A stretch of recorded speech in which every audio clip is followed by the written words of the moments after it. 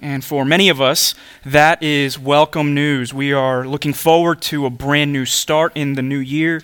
We may have looked at 2020 as a year that has been marked with dread and loss. And 2021 is coming. And so with a new year brings new hope and the opportunity to have just a brand new fresh start.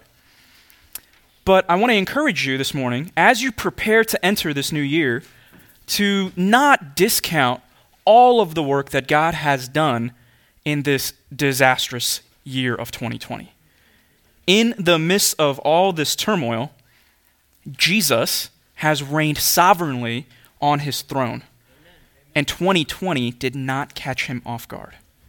Simply, it has exposed to us our own need for Jesus. It has shown to us that all of our enterprises are ultimately frail.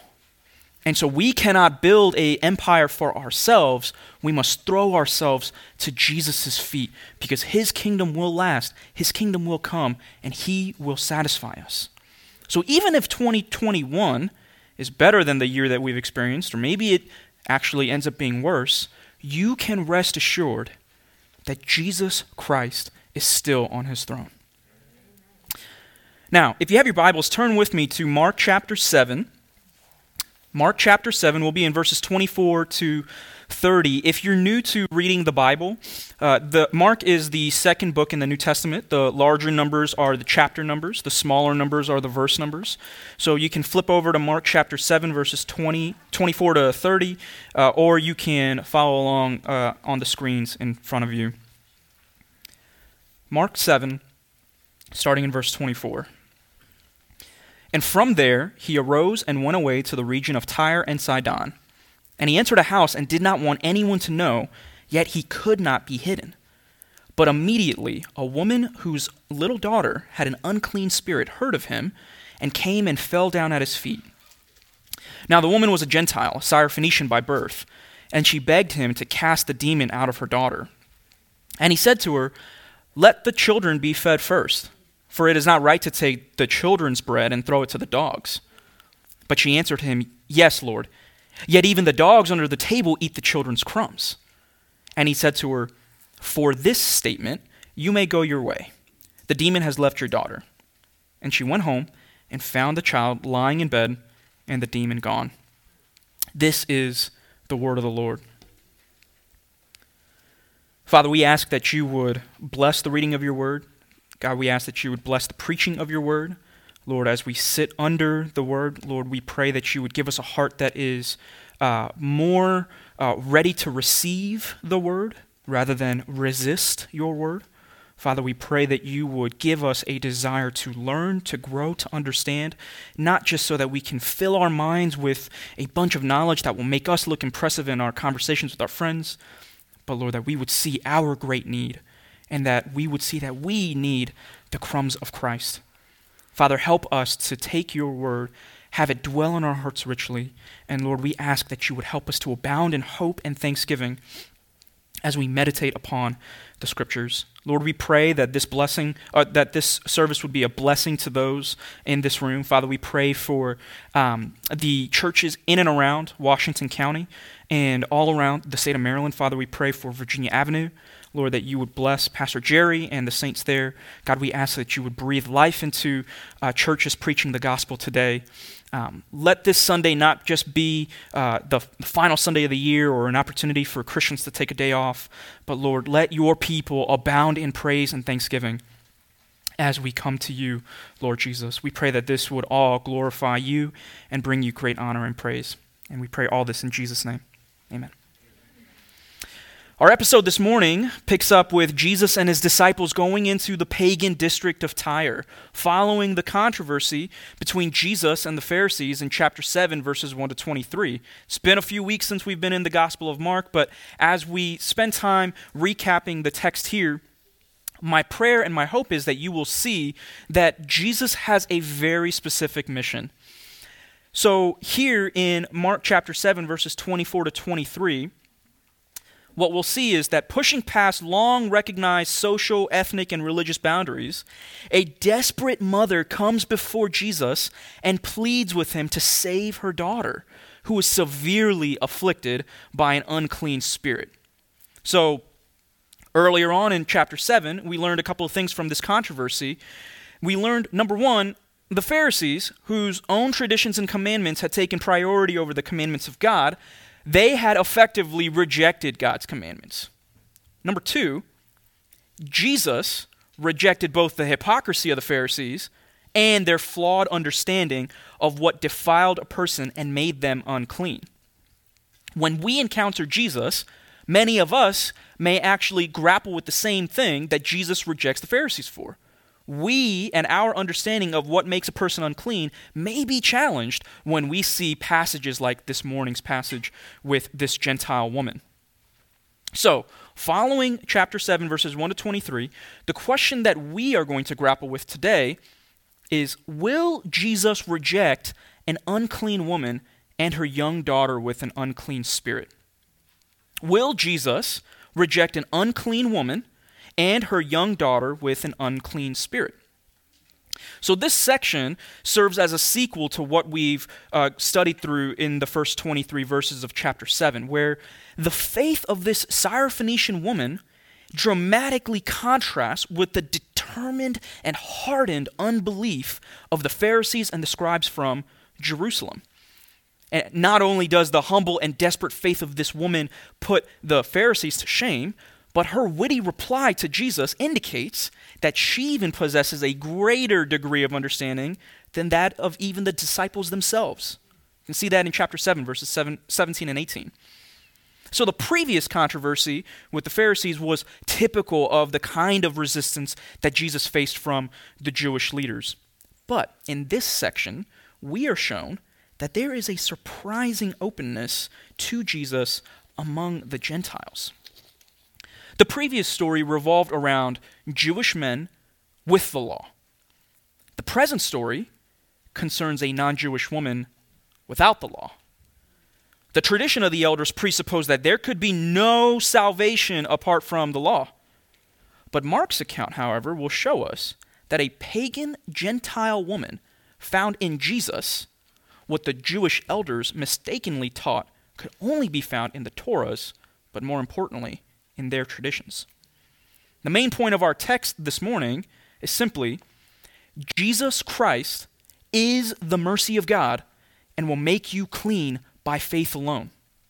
Jesus Christ is the mercy of God and will make you clean by faith alone.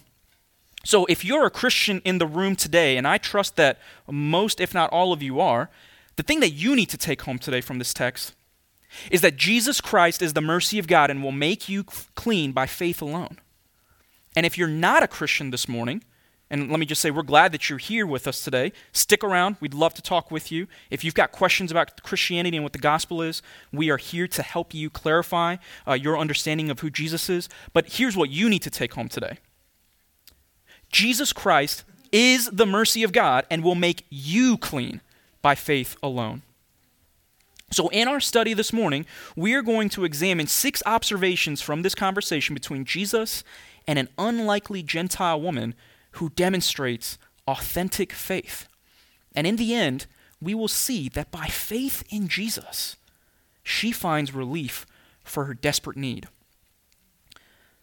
So our first observation, chapter 7, verse 24 and 25, in Gentile territory. So if you're taking notes, this is our first of 6 observations in Gentile territory.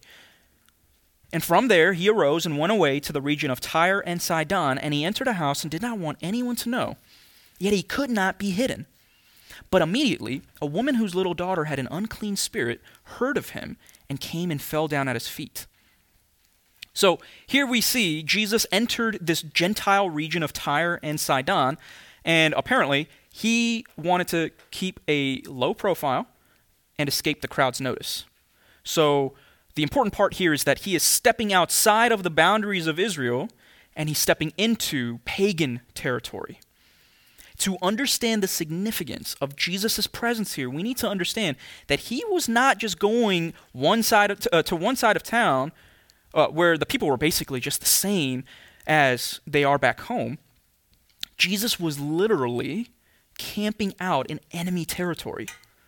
And while he didn't want anyone to know of his presence here in Tyre and Sidon, hiding him was easier said than done. His fame had already extended outside of Israel without even stepping foot outside of Israel. Mark chapter 3, verse 8, a great crowd followed from Galilee and Judea and Jerusalem and Idumea, and from beyond the Jordan and from around Tyre and Sidon. His fame's already known where he's going to be making camp. And when the great crowd heard all that he was doing, they came to him. So here, way back in Mark chapter 3, we see that the fame of his ability and power to heal those who were sick and oppressed and possessed by demons already preceded him. So practically speaking, Jesus' fame and reputation was just so great that hiding him was going to be next to impossible. Now, here's a question we got to ask when we see this. Why would Jesus not want anyone to know of his presence here? So one would think that if he would just make himself known, he could teach with authority to more people, he could perform all kinds of miracles to show his great power, he could attract more followers, he would then go more and more viral in this Gentile region and really just expand the size of his platform. So this sounds like a really good way to increase your brand awareness, right? But that's not what Jesus wanted to do. He did not want anyone to know of his presence here. But why? Well, it's possible that the Lord was looking for a respite from the intense opposition he just experienced from the Pharisees in chapter 7, verses 1 to 23. Another possibility is that Jesus was looking to just get some physical rest. Preaching and teaching can be physically draining. A third possibility, as one commentator noted in reference to Mark 6, verse 16, is that Herod Antipas considered Jesus to be John the Baptist come back to life. So if we remember earlier on in our study of Mark's gospel, Herod Antipas was the one who ordered the beheading of John the Baptist. So it's reasonable to speculate that maybe Jesus was seeking to avoid some sort of confrontation or some sort of threat that would have sent him to his death before it was time. Now, in any case, Tyre and Sidon were Gentile regions, so Jesus and the disciples moving into an area that most Jews would have considered to be unclean regions is bewildering. It's shocking. The Pharisees would have understood that if they didn't wash their hands appropriately, that the disciples were unclean. And now, not only are they unclean with their hands, they are unclean by going into an unclean region. Tyre, modern-day Lebanon, was a Gentile region with a long history of antagonism and hostility towards Israel. But our passage this morning is not the first time that we see a Jewish man of God who helps a non-Jewish woman. 1 Kings 16 records for us that the wicked queen Jezebel was from Tyre, and her father was a Sidonian king. She was married to the evil king of Israel, King Ahab, and together they led the people of Israel under their rule in the worship of Baal and persecuted the prophet Elijah. In 1 Kings 17, in this very region that Jesus and the disciples are in now, the prophet Elijah brought a widow's son back to life. And this widow is then convinced of Elijah's religion because of the power of God that she saw at work in and through Elijah. So the woman that we meet in our passage today bears a striking resemblance to this scene in Israel's history. The people of Tyre and Sidon did not have a rosy history with the Israelites. The famous Jewish historian Josephus recounts that the inhabitants of Tyre were notoriously our bitterest enemies. These weren't just people that you disagreed with politically. Like maybe you had a couple of points that you disagreed with. They were our bitterest enemies. So when you consider their social climate and all of the historical tensions and the ethnic animosities between these groups, it is utterly scandalous that Jesus and his disciples would come to this place, a place that is known for such extreme expressions of paganism. The Messiah according to the Pharisees' understanding, was expected to expel and subdue the Gentiles, not to visit and embrace them. So in a redemptive perspective, Jesus' visiting of Tyre literally leveled the playing field in terms of geography, ethnicity, gender, and religion in a way that was entirely unprecedented.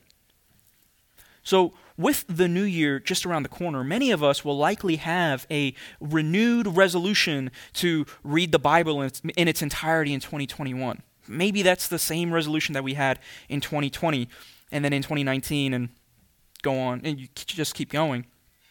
But this year, we really want to finish reading the entire Bible.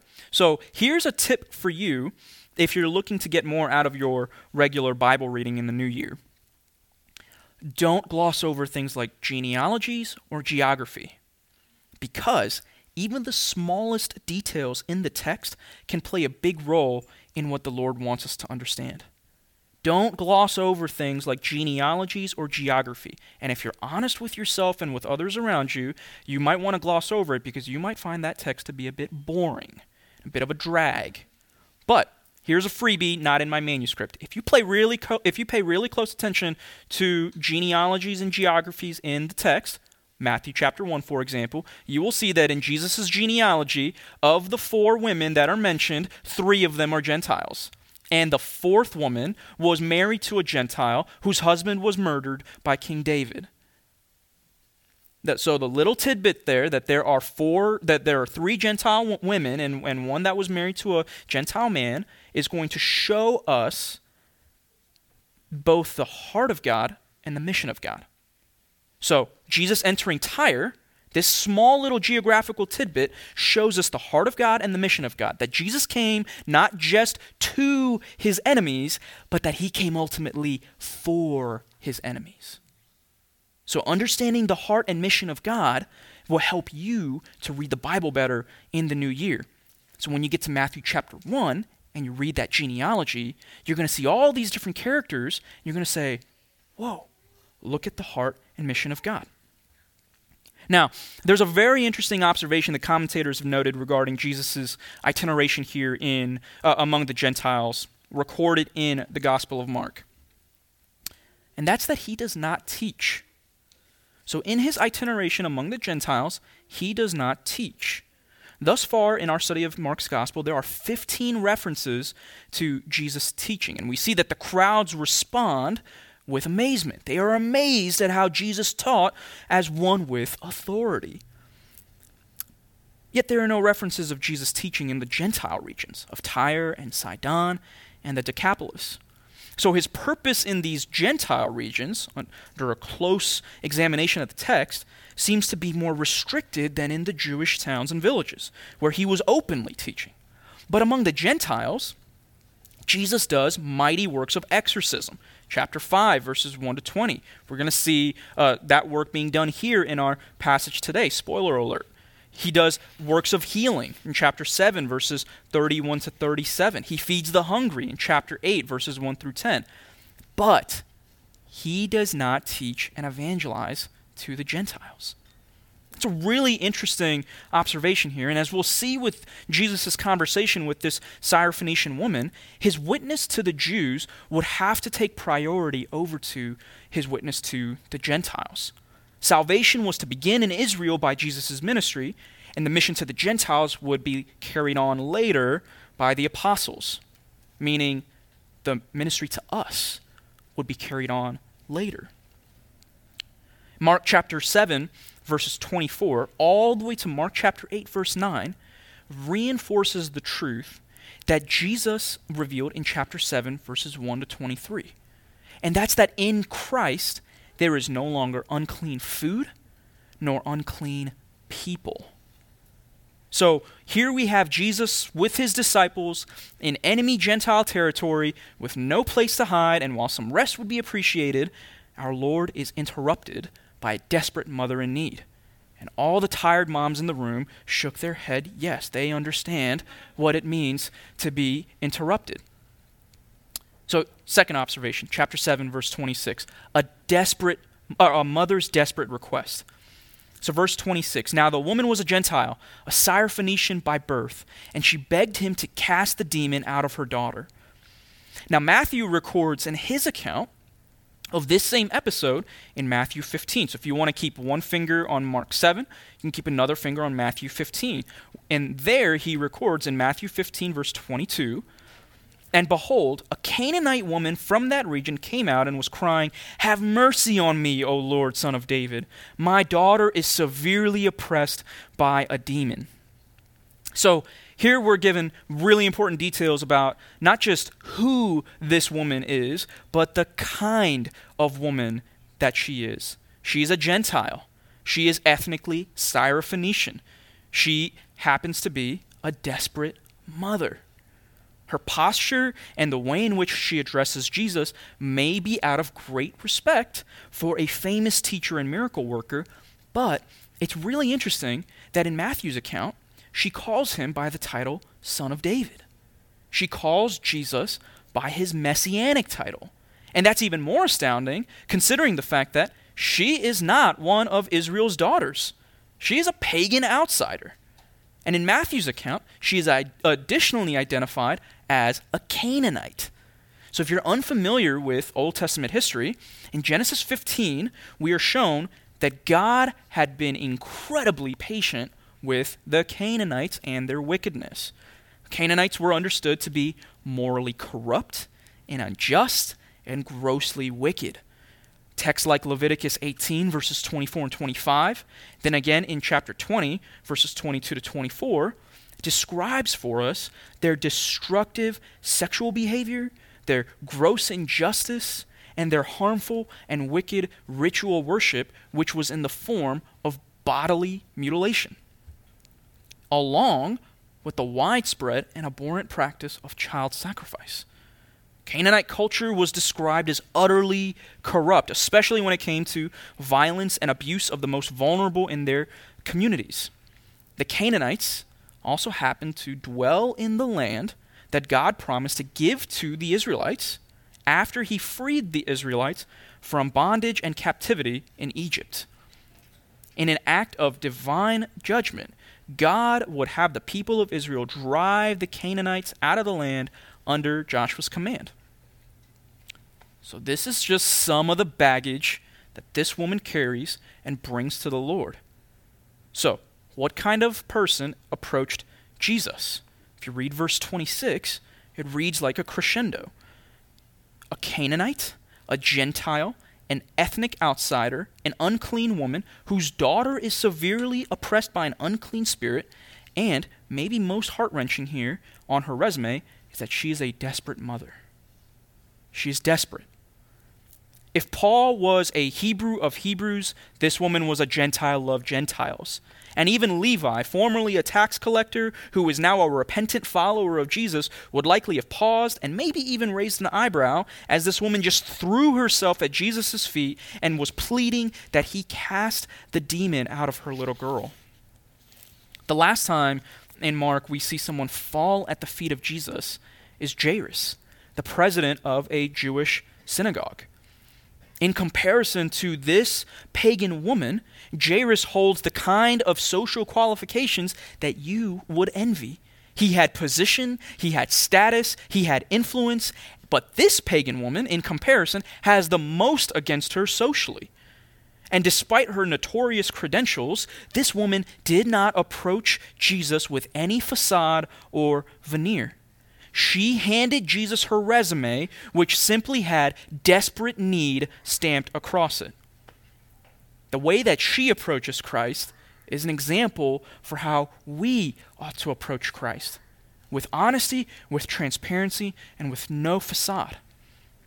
Commentator James Edwards notes that despite Jairus' enviable qualifications, however, he does not hold an advantage with Jesus. For the woman's deficit with regard to qualifications will be compensated for her by her depth of faith.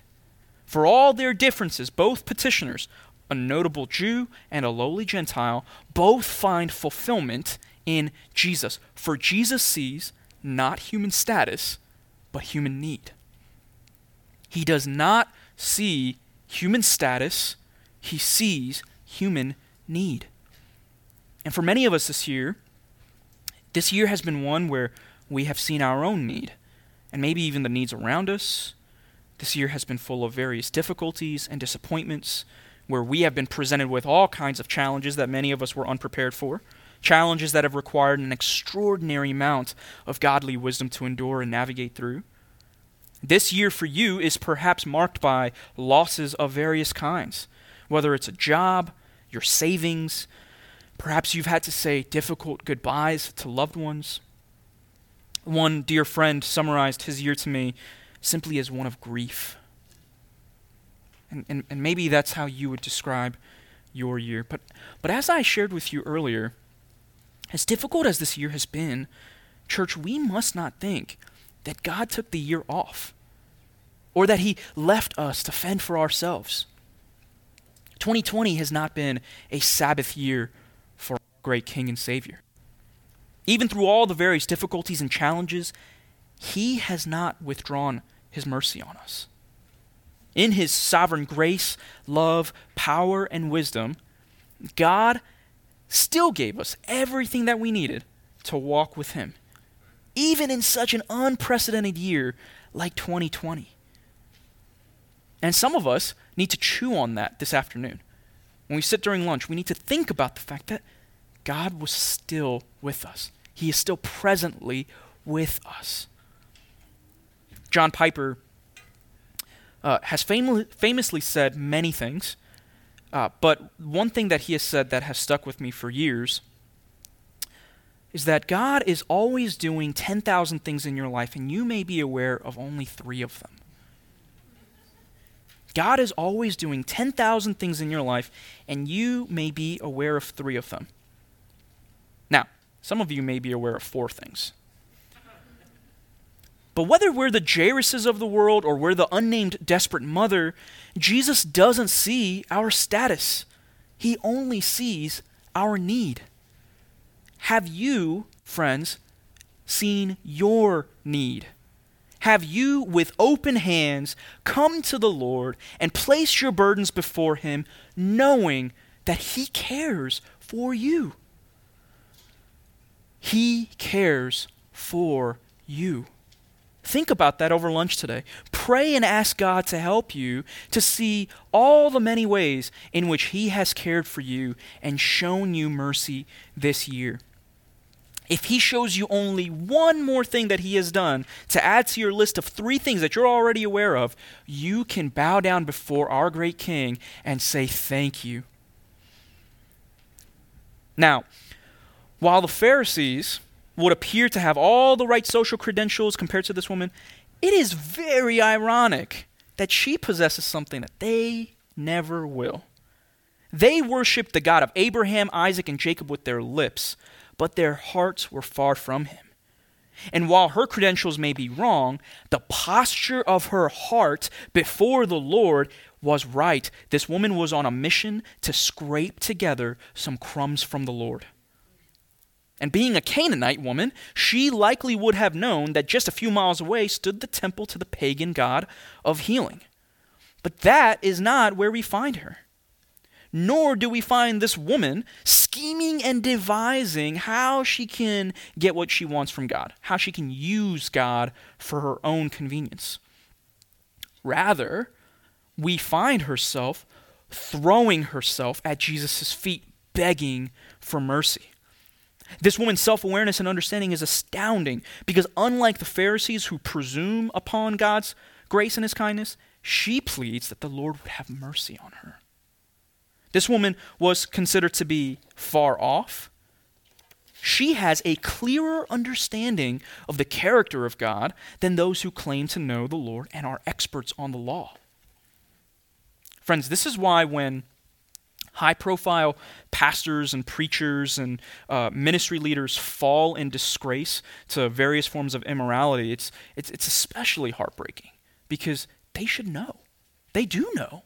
They've been preaching the text and they know the word. They've been teaching and discipling, but they fall to grievous sin. It is especially heartbreaking to see that. Now, Jesus' encounter with this woman, it flips our understanding. it is this woman who's far away who knows the character of God better than those who claim to be near but are actually far from the Lord. Her humility and her pleading for mercy is almost identical to the praying tax collector from Jesus' parable in Luke 18. You don't have to flip there, but you're definitely welcome to meditate on Luke 18 later today. But here in Luke 18, whereas the Pharisees congratulated himself before the Lord that he was not like other men who were extortioners and unjust and adulterers, or even this tax collector that was praying beside him, the tax collector wouldn't even lift up his eyes to heaven. Instead, he was beating his breast saying, "God, be merciful to me, a sinner."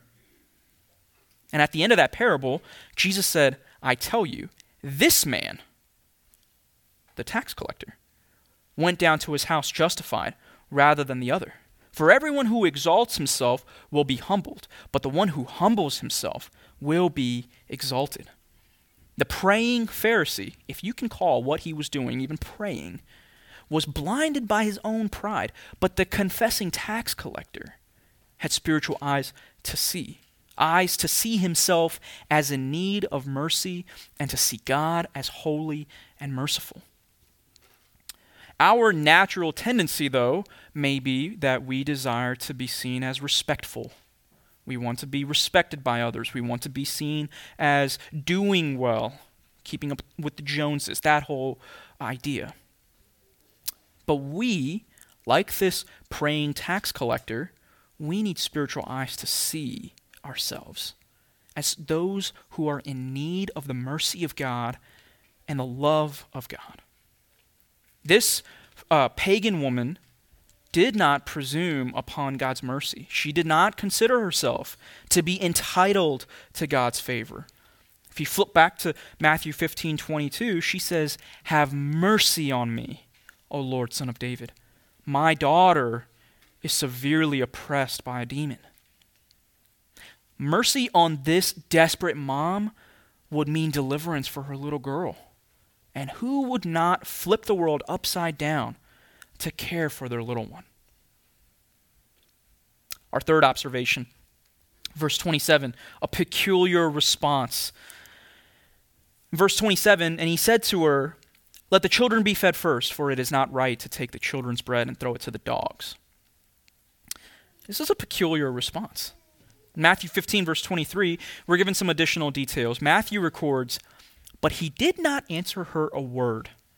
And his disciples came and begged him, saying, 'Send her away, for she is crying after us.'"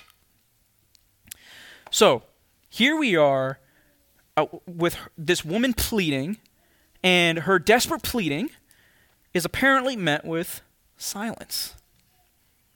And many of us, we maybe have spoken to our spouse, or maybe we're talking to our children, and we're trying to get their attention, and we're just met with silence. It can be incredibly awkward, right? He did not answer her a word.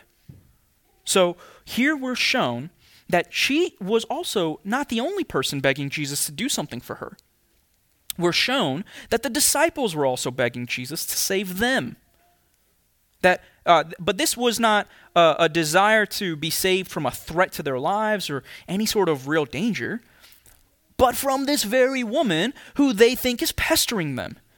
And his disciples came and begged him, saying, "Send her away, for she is crying out after us." So in Mark 7, verse 18, we learned that the disciples lacked understanding when it came to Jesus' teaching about what truly defiled a person.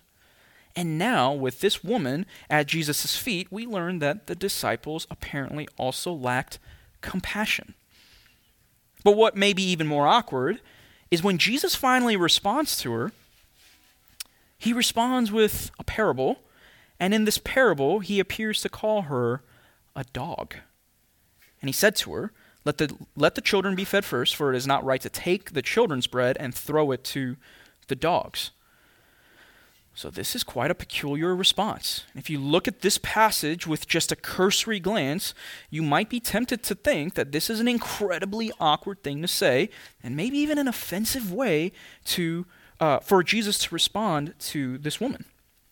But if we pay careful attention to the text, we will find stores of grace in Jesus' words. So, how are we to understand what's being said here? The late R.C. Sproul is helpful, and he said, in order to grasp how offensive this comment might have seemed, we need to understand that one of the worst insults one person could hurl at another in that region in antiquity was to call him or her a dog.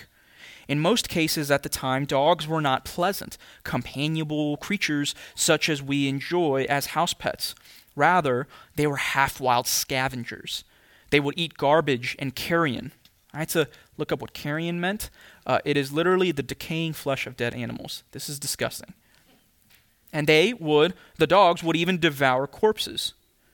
They were the filthiest animals in the towns. Jesus himself said in the Sermon on the Mount, "Do not give what is holy to the dogs, nor cast your pearls before swine," using dogs as a euphemism for those who reject the gospel. Friends, if you have a friend who is rejecting your attempts to share the gospel with them, please do not end that conversation by calling them a dog.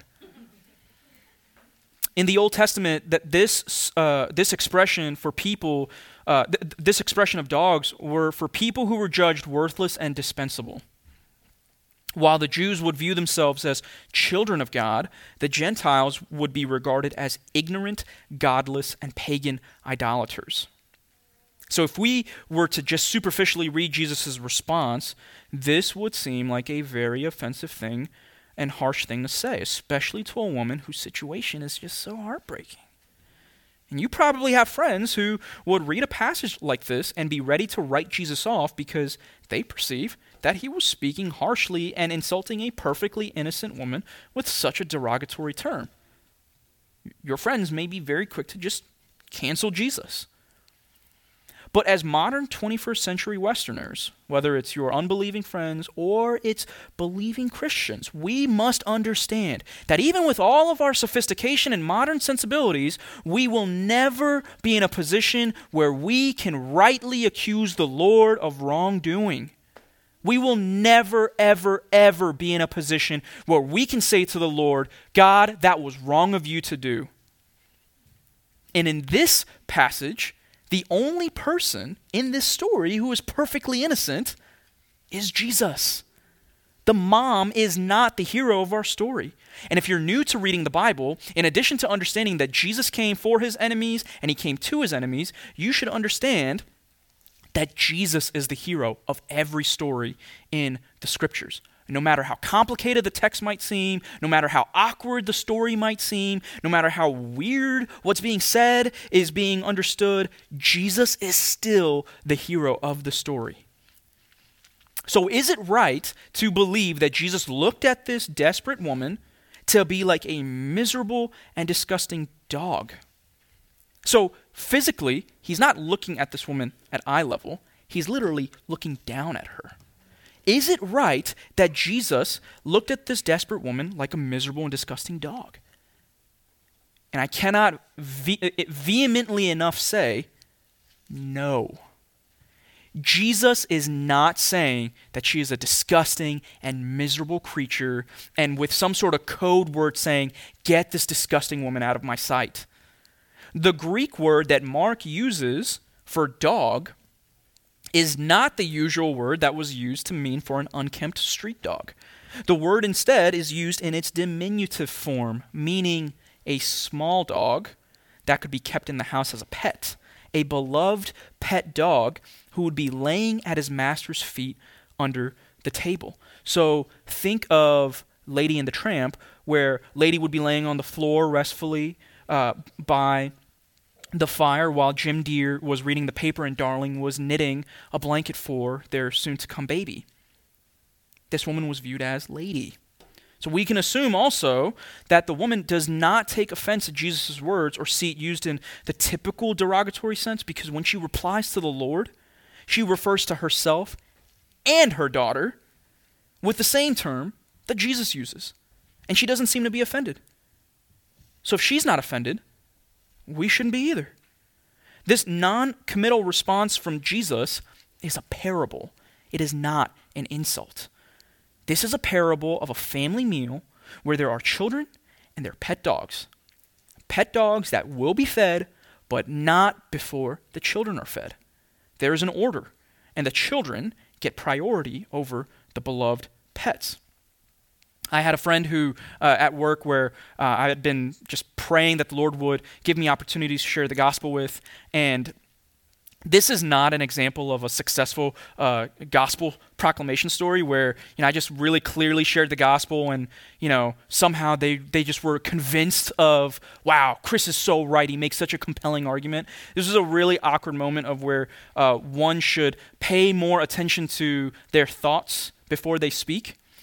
They were talking about two unbelieving friends, actually. They were talking about their pets and how one was the godmother to her dog, and to her neighbor's dog, and it was the self-proclaimed title. I didn't know that you could be a godmother to a neighbor's pet dog.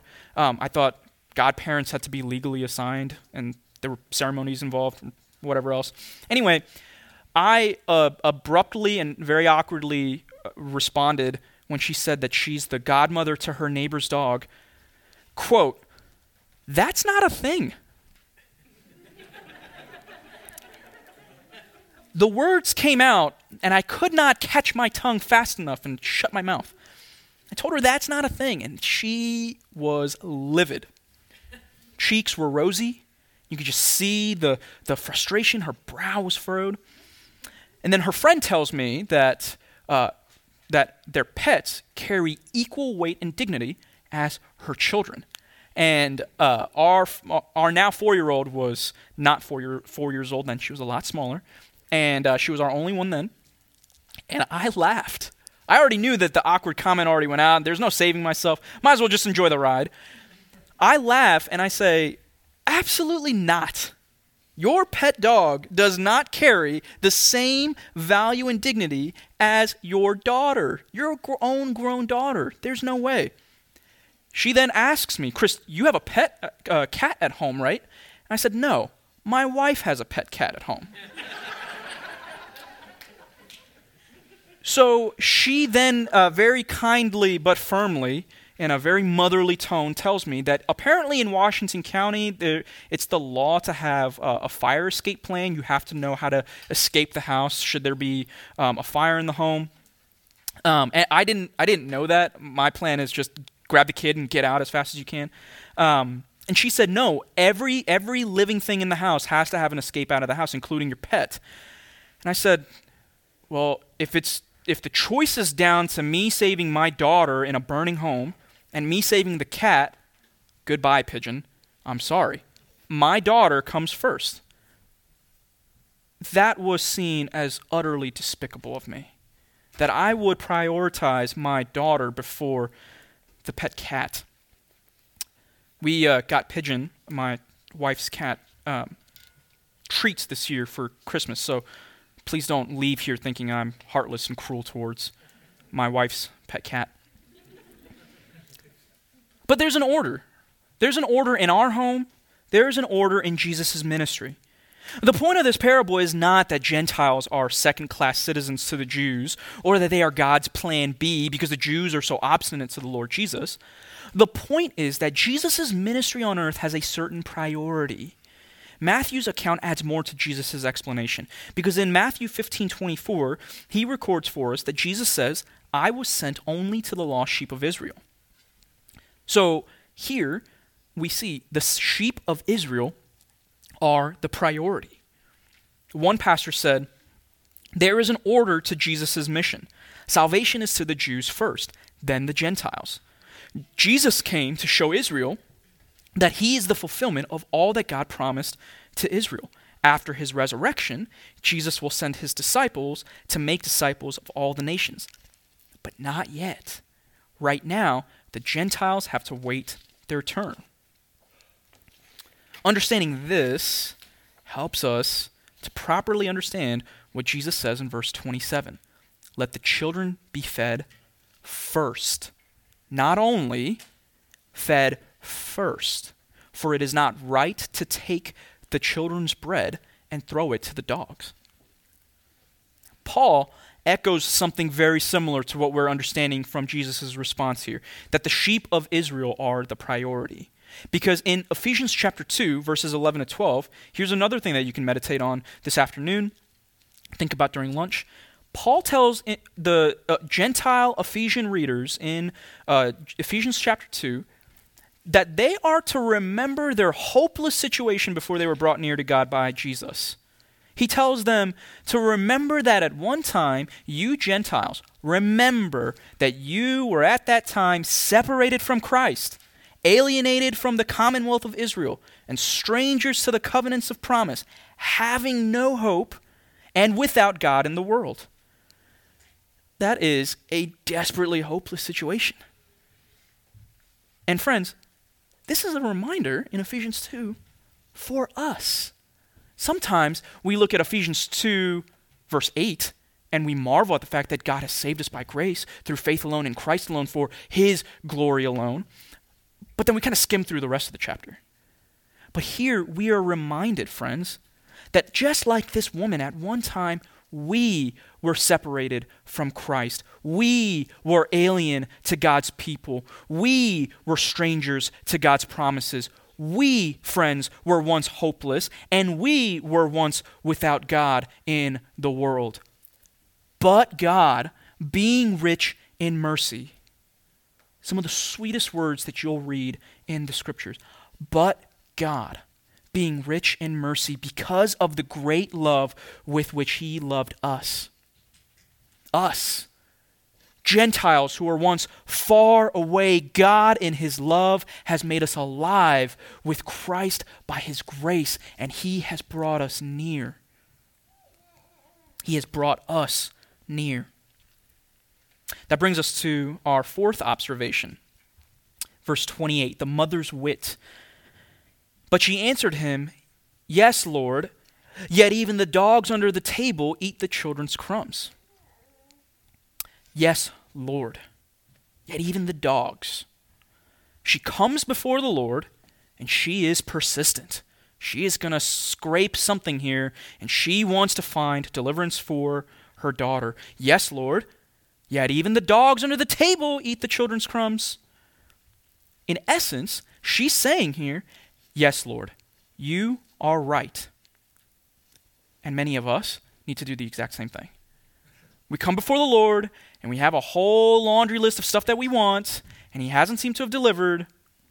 We need to see what this woman is doing and simply admit, and this may be the hardest thing we do, maybe all year, is just simply admit, yes, Lord, you are right. She says, I understand that I am an outsider. I have no claims on your mercy. I do not have a seat reserved at the table as the children do. I do not need the feast. I will be satisfied with your crumbs, Lord. That is all I am asking for. We are the dogs who wait for the crumbs, and one crumb for my daughter is all I am asking for. Her response is just simply stunning. Jesus responded, but didn't explicitly promise anything. But she did not walk away dejected because the Lord didn't immediately just deliver for her what she was hoping for. Many of us from time to time will face a need and we'll pray about it maybe once, maybe twice. Then we'll forget about it. And then we'll be reminded a little later on. And then we'll say, Then we just kind of go on about our own thing. But if we don't see God deliver immediately, we feel disappointed. So we just give up. But not this desperate mom. This mother serves as an example for us. Again, in a very real way, this mother is a praying mother. J.C. Ryle in his commentary noted, quote, that she prays for one who could not pray for herself and never rests until her prayer is granted. By prayer, she obtains the cure which no human means could obtain. Through the prayer of the mother, the daughter is healed.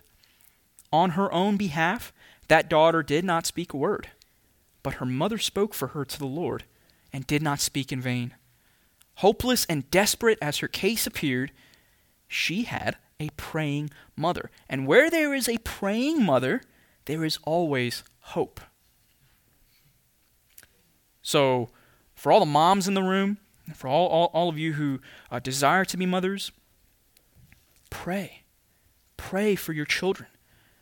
Pray for those around you who cannot speak to the Lord for themselves. Fathers and husbands, you must do the same. Do you see here the difference between this woman and the Pharisees? She is not fighting for her rights or her dignity. She is not assuming that the Lord owes her anything or that she is entitled to his favor. She's not concerned with her own position or her status or trying to maintain her control of her situation. She is not even concerned with the fact that the disciples are desperately begging that Jesus would send her away. This woman knows who she is, and she knows that Jesus Christ is the only one who can bring her relief. In Psalm 22, verse 6, David says, "I am a worm and no man." This isn't an example for us to be self-deprecating, and when someone asks us, "How are you, friend?" we just say, "I'm a worm." David shows to us his own posture before the Lord. I am a worm and no man, meaning he knew he was not entitled to God bestowing grace on him. And this woman, this pagan outsider, one who is not a daughter of Israel, she adopts the very same posture that David did before the Lord. The Pharisees knew that one would come in the line of David that would rule Israel and restore them. And this woman approaches the son of David with the very heart of David, understanding what grace is. Just one crumb, Lord, and I will be full. That brings us to our fifth observation. In verse 29, mercy delivered. And he said to her, "For this statement you may go your way. The demon has left your daughter." So Matthew similarly records in Matthew 15, verse 28, "Then Jesus answered her, 'O woman, great is your faith. Be it done for you as you desire.' And her daughter was healed instantly." So Jesus sends this woman home, assuring her that the demon had already left and that her daughter was healed instantly. This Gentile woman, we are shown, is a true Israelite. Martin Luther, commenting on this passage, said, "She took Christ at his own words. He then treated her not as a dog, but as a child of Israel. She placed herself unconditionally under Jesus' lordship and received his acknowledgement and his promise. This woman submitted herself and her cause entirely to Jesus.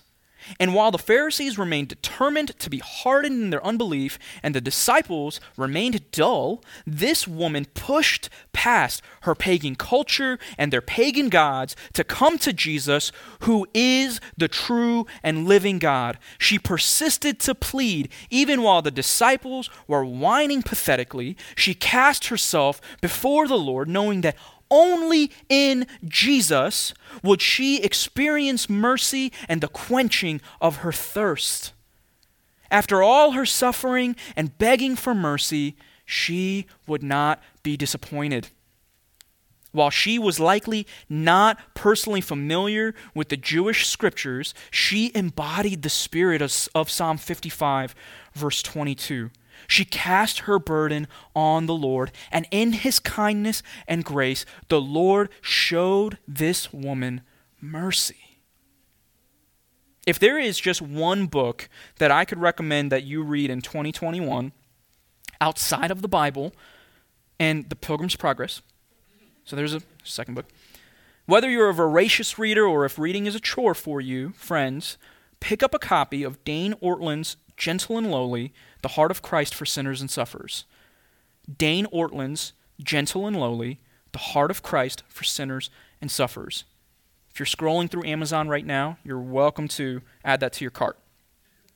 Listen to Dane Ortlund's words here. Not once are we told that God is, quote, provoked to love or provoked to mercy. His anger requires provocation. His mercy is pent up, ready to gush forth. We tend to think that divine anger is pent up, spring-loaded. Divine mercy is slow to build, but it's just the opposite. Divine mercy is ready to burst forth at the slightest prick. For fallen humans, we learn in the New Testament that this is reversed. We are to provoke one another to love, according to Hebrews 10:24. Yahweh needs no provoking to love, only to anger. We need no provoking to anger, only to love.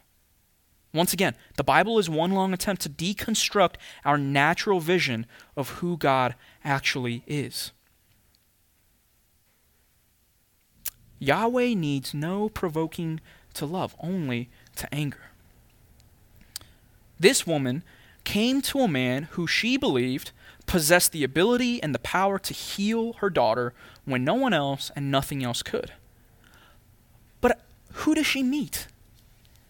She meets the living Lord who is rich in mercy.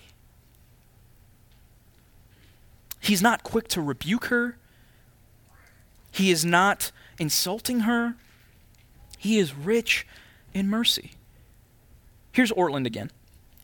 Nowhere else in the Bible is God described as rich in anything. The only thing that he is called rich in is mercy. What does this mean? It means that God is something other than what we naturally believe him to be. It means the Christian life is a lifelong shedding of tepid thoughts of the goodness of God. In his justice, God is exacting. In his mercy, God is overflowing. You may look at your natural opponents, whether they're friends who reject your faith. You may look at those who are your political opponents, those who reject your political philosophy or ideology.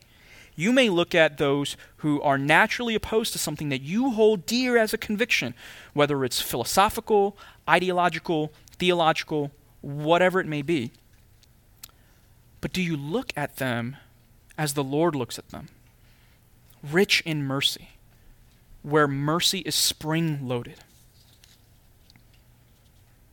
This woman meets the living Lord who is rich in mercy. Many of us today need to shed our tepid thoughts of the goodness of God. We must believe in the true character of God, that he is rich in mercy, and his mercy is overflowing. The evidence of Christ's mercy towards you is not your life. The evidence of his mercy toward you is his. Mistreated, misunderstood, betrayed, abandoned eternally in your place. If God sent his own Son to walk through the valley of condemnation, rejection, and hell, you can trust him as you walk through your own valleys on your way to heaven. The evidence of Christ's mercy towards you is not your life. It is his life. It is the cross that is God's evidence of his mercy towards you. Do you, friends, know the mercy of God? Are you burdened by the weight of your sin? Are you here spiritually weary, seeking rest? Do you, friends, mourn and long for comfort? Do you struggle against sin and desire victory? To all who sin and need a Savior, come to the table. Come to Jesus and see that he is rich in mercy. Because Jesus healed the sick. Jesus fed the multitudes. Jesus gave legs to the crippled. Because Jesus granted sight to the blind. Jesus opened the ears of the deaf. Jesus found prostitutes and tax collectors and drew them into the sphere of his love. Because Jesus loved the unlovable. He touched the untouchable. He forgave the unforgivable. He welcomed the undesirable. Because Jesus even now saves the otherwise unsavable. Why? Because they deserve it? When the goodness and loving kindness of God our Savior appeared, he saved us, not because of works done in righteousness, not because we met him halfway, not because we took the proper steps forward and in good faith have elevated ourselves to the place of the deserving poor, but according to his mercy. Friends, we are here today because Jesus Christ did not say in cold indifference, give them what they deserve. They brought it on themselves. Jesus Christ is the mercy of God. And seeing us in our misery and need, he doesn't just feel for us. He takes the necessary action to relieve our distress. He leaves the eternal glory of heaven and the perfect fellowship of the Trinity. He condescends to us, lives among us, suffers like us, dies for us. This is the mercy of God. Jesus Christ is the mercy of God and will make you clean by faith alone. At the end of this back and forth with Jesus, this woman has yet to see that her daughter was healed. She doesn't leave this conversation with a red receipt or with an invoice showing Jesus signed off on his healing of the girl. He simply says to her, you may go your way, the demon has left your daughter. And that's good enough for her. She simply believes him and takes Jesus at his word, trusting that what he says is true because of who he is. So that brings us to our final observation, believing God. So verse 30, and she went home and found the child lying in bed and the demon gone. This mother first approached the Lord by faith, and now she departs by faith. She likely rushed home with a confident and eager expectation that Jesus had restored her daughter once again, and nothing more needed to be done. And the Lord didn't disappoint her. Finally, this demon is gone. She found her sweet girl laying in bed, resting, and finally restored. This mother demonstrated, unlike the Pharisees and the religious leaders, that she possessed authentic faith. Whereas the Pharisees refused to believe, and the disciples seem unable to understand, it is this Canaanite, this Gentile, this ethnic outsider, this woman who was seen as being unclean, whose daughter had an unclean spirit, it is this woman who demonstrated that she possessed authentic faith in Jesus Christ. Do you know what it means to have authentic faith in Jesus Christ? One of my favorite preachers commented on this, and he said, what is authentic faith? The cultivation of an optimistic outlook on life and with a kind of spirituality attached to it? A holy hoping for the best? Is this how you think of faith? Friends, authentic faith is the confident assurance in events not yet seen. Faith is not a call to believe in things when common sense tells you not to. Faith is not a mindless stab in the dark. It is not a crossing of the fingers and hoping for the best. It is not a leap into apparent nothingness. It is a word that speaks of reasoned, careful, deliberate, and intentional thought. Thought upon what? God and his promises. If you are absolutely gripped by the coming realities that have been promised to you by God, then how you live your life in the present will be radically different than if you did not possess that certainty. This is what faith is. Positive certainty expressed in action. Authentic faith is not merely believing in God, it is believing God. Taking God at his word, living in obedience to his revelation, whatever the cost may be, because you know deep down in your bones that God will always do what he says, that his speaking is his doing. It is an abiding assurance in God and his promises that animates you to persevere in your obedience to him. Do you, friends, possess authentic faith? Faith to persevere? You need not look at yourself for the strength that you need for your weak faith today. You need simply to look at the mercy of God, Jesus Christ. This woman's story, in a way, is our story and should remind us that faith in Jesus Christ is saving grace, whereby we receive and rest upon him for salvation, trusting him to forgive our sins and guide us to eternal joy on the basis of his divine power and atoning death. Do you believe Jesus Christ is the mercy of God?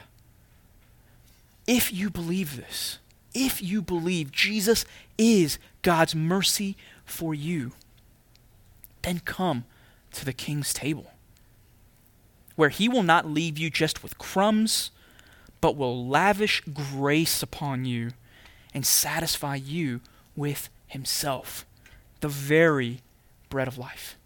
Let's pray.